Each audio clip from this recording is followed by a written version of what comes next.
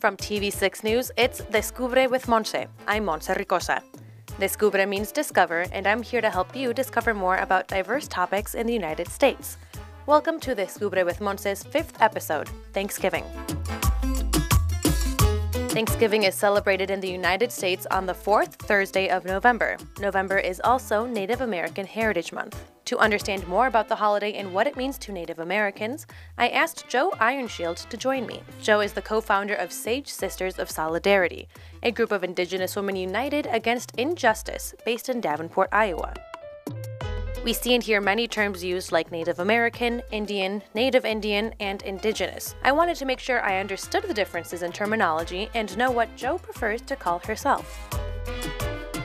I feel more comfortable with claiming myself to be Indigenous. I feel it's more of an example of we're one with the earth, we're one with Mother Earth, so I just feel that that's more appropriate. And plus not only that, knowing that we were, pretty much the first nation here in this continent. And with this month being Native American Heritage Month, how do you celebrate it, or how would you want others to take part in it? Well, I personally don't celebrate Thanksgiving, but I know a lot of family members do celebrate and friends celebrate. But I don't agree with it. Thanksgiving is actually a very hard subject for me. To me, Thanksgiving is something that sounds good, but to me it's based on lies, slaughter, rape, genocide. That's what I feel it is. Thanksgiving Day to me is a day of mourning for our people. Those are the days that we have to remember our elders that were taken from us, and that right there, I just don't understand how you can sit around a table and celebrate that day. And I think with our education system, at least in elementary school, a lot of the kids are taught that everybody sat around a table, ate turkey together, and then later on they learn about what actually happened. How do you feel about the education system kind of portraying it that way? Well, I think they pretty much what you want to call romanticize the whole situation. I don't know if it's because they just didn't know how to deal with explaining it to children, but being Indigenous and growing up and then finding out the truth behind it through my own people, my elders, that was upsetting. It really upset me, made me mad. I don't understand why our culture is not being taught. Why isn't the truth being taught in schools? And I just don't understand that there's no history books really for kids that age. After hearing Jo say that, I went to Davenport Public Library and asked for as many children's books with the topic of Thanksgiving as I could get my hands on.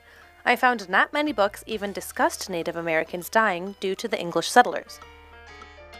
I was given 8 books for kids with reading levels from kindergarten to 5th grade, those books spreading from 24 pages to 50. After reading the books, I found they had more details than I had originally anticipated, which included naming the specific tribe of Native Americans, the Wampanoags. Most of us think of Thanksgiving as parades and football, and that's shown in the children's books. Half of them reference them specifically. All of the books mention the food involved in the holiday, turkey in particular, and the fact that you spend the day with your family. On what seems to be the other side of Thanksgiving, surprisingly is shown in some of the books. 5 of the 8 books included the tribe's name. 6 listed one specific Native American, Squanto. He seemed to be the Native American who helped the Pilgrims the most in these books, showing Pilgrims how to farm and cultivate food.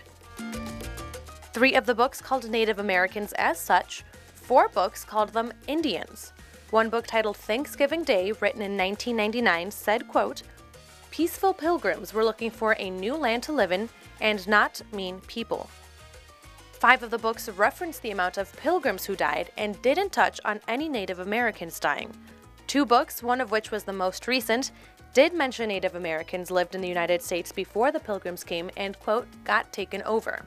The longest and most descriptive book with an Indigenous protagonist was Squanto and the First Thanksgiving, written in 1983.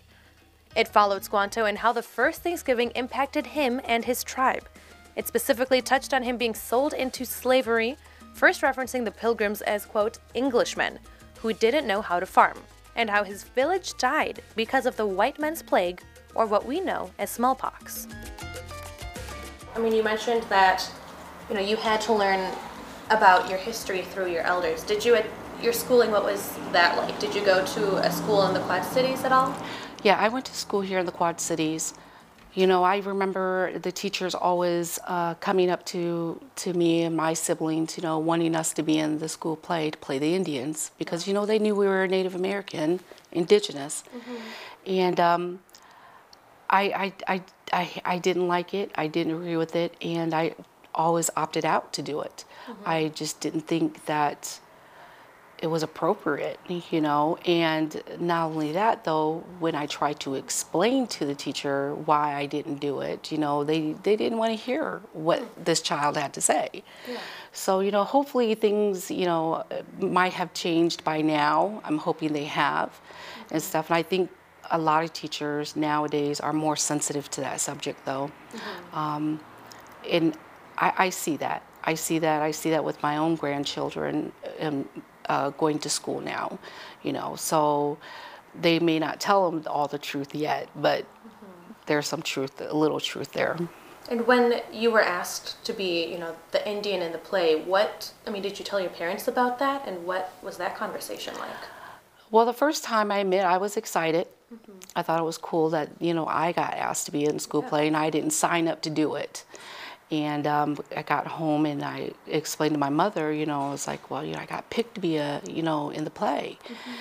And when she found out it was to be playing one of the Indians, she got really upset. And she says, well, what kind of Indian were you supposed to play? And I said, well, they chose me to be a princess. Well, she was like, well, we didn't have princesses, that didn't exist with our people, and I don't think you shouldn't do that.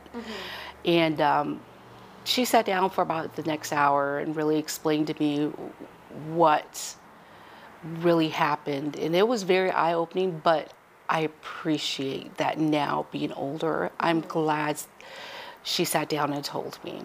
I don't know, it was very frustrating. Now it makes me upset, but I don't understand why they weren't more sensitive to that. And with your grandchildren, is that a conversation you or your child are going to have with them?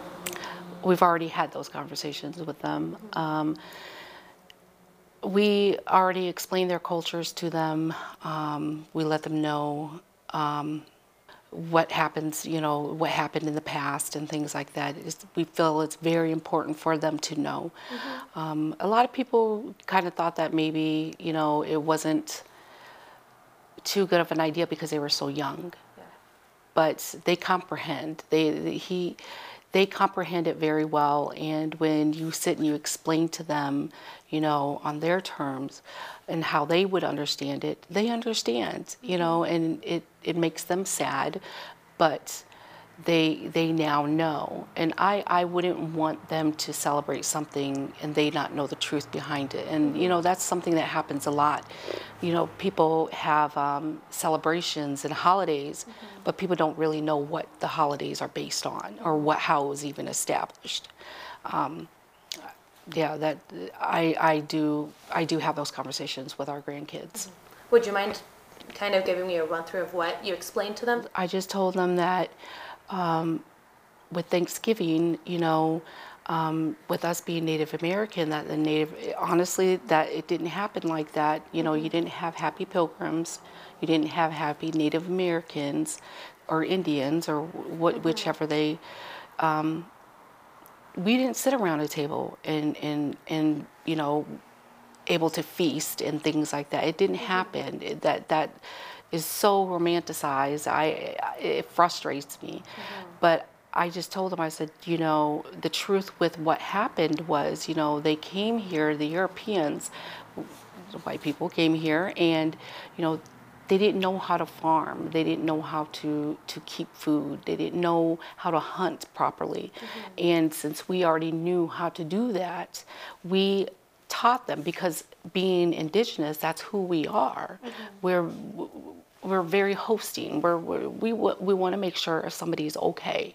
That's just us. And once we showed them that, and they seen that this is something that they can do, and they knew they could overpower, then all of a sudden they start killing us off. You know, I just don't get that. And with, you know, with, I also told them that, you know, with Thanksgiving, you know, it's just, I think that's just, you got to be blunt, and you just kind of have to put the truth out there that, you know, they killed a lot of Native Americans, and it's a sad thing. It's a sad thing. So we don't sit around the table and celebrate Thanksgiving. In fact, the National Congress of Native American Indians shows that the indigenous population is really low. The total American Indian population is 0.9% of the United States. When mixed with another race, American Indians grow to a little over 5 million people across the United States, or 1.7%. There's only just this little amount that's left. That had to have been a horrible, horrible thing that they had to live through. And to me, my people are survivors of genocide, and I feel that, and I believe that. That's very sad, and it's frustrating to have to think of that. You know, Thanksgiving wasn't even a holiday until, you know, Abraham Lincoln became president in the office, you know. She's talking about the origin of Thanksgiving, and I did some research. I found there were some discrepancies on the exact date of the first Thanksgiving, but it happened about 1621 with the Pilgrims and what many books called Indians. They were called Indians because Christopher Columbus was trying to find India and actually found what we now know as the Caribbean islands, specifically the Bahamas. President Abraham Lincoln declared Thanksgiving as a national holiday in 1863 to unite the country. So, I mean, especially, seeing like the Macy's Thanksgiving Day Parade and getting a day off for it, and exactly all of the turkeys. I mean, there's hardly any recognition of No. I think, the indigenous population and what they went through. It's a very sore subject with being indigenous. To me, it's like pulling a scab off every year. Every year they're constantly pulling it back, making us relive it. But yet there's nothing in the history being taught of what they did to the indigenous people. Right. So that right there is frustrating. And I think there has been some positive changes along the way with Indigenous Peoples Day starting to become more common in a lot of cities. I mean, how do you feel about Indigenous Peoples Days instead of Columbus Day? I think it should be Indigenous Day. I don't think Columbus Day should be a day. I don't understand why we would have to celebrate a person who got lost.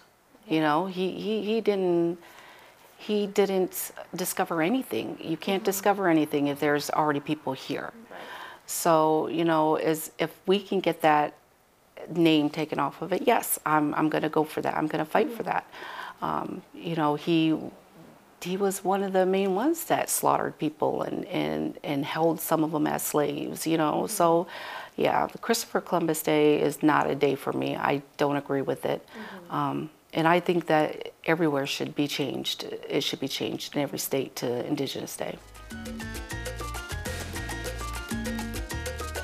Kind of sidestepping on this topic, but a lot of Indigenous representation, at least like in sports teams especially. I mean, you have like the Redskins and the Blackhawks and people like at music festivals where the headdresses, I mean, is that something that's a sore subject for your population? It's a sore subject for me.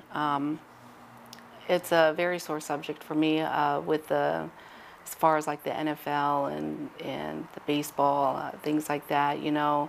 I just think that if it was a face of another color, then there would be issues. It would be very big issues.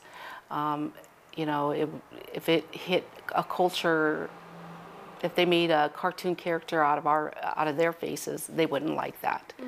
So I don't understand why it's still being passed and why they're still allowed to use that. And as far as, you know, headdresses and things like that, yeah, that's really frustrating for me to see and to hear. I've had people tell me before that, you know, oh, it's to honor the people. Well, then it should be a Native American or an Indigenous person that should be up there doing it, not you.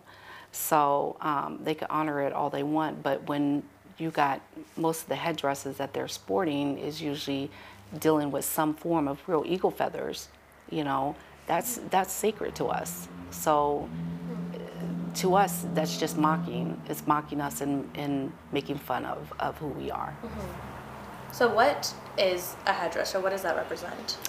A headdress is, it was usually the chief or usually warriors that got to wear them, and you know, for every brave thing that they have done or accomplished, they got an eagle feather to put on there.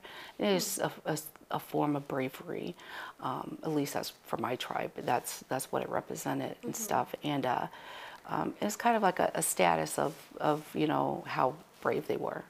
And with the Sage Sisters of Solidarity, what role does that play, or what is that in the Quad Cities? I think Sage, I think it has to do with a lot of just informing the public. We inform the public a lot about indigenous appropriation, respect, the do's and don'ts, you know, and just want people to know our culture. You know, it's not something we want to keep, it's something we want to share. You know, if you share and you educate the community, then most likely you'll get a positive response back. And so far we have gotten a great response back from the Quad Cities. You know, they have really took us in about maybe 3 years ago we got started, and they have been supporting us the whole entire way. And because, yeah, I mean, at the Viva Quad Cities, I saw you playing the drums. I mean, what was the symbolism, or what was the story behind those songs that you performed? Well, the playing of the drum, you know, to us, that's the closest we can get to being with mother's heartbeat. So to us, that's just, you know, kind of like volumizing her heartbeat for people to hear. And as the songs that we sang, it was an honor song, just honoring the people, you know, that, you know, why we were there, and thank you for you know, letting us get the little bit we had there. And the other one was a warrior song, you know, for us trying to let the Mexican community know that, you know, we are here with you, we're warriors with you. So whatever you want to fight, because you're indigenous just like I am, you know, we're here to fight with you. And how does it feel knowing that it's so well received, and that people in the community are, you know, reaching out to you and want to be informed about all of these topics? It makes me feel hopeful. I look at it and I see the bigger, wide frame of it, and you know, with what happened on Standing Rock and seeing the brutality of it, you know, made me feel like the government didn't care about us as what we were. We were people, we were human people. And to see that there was no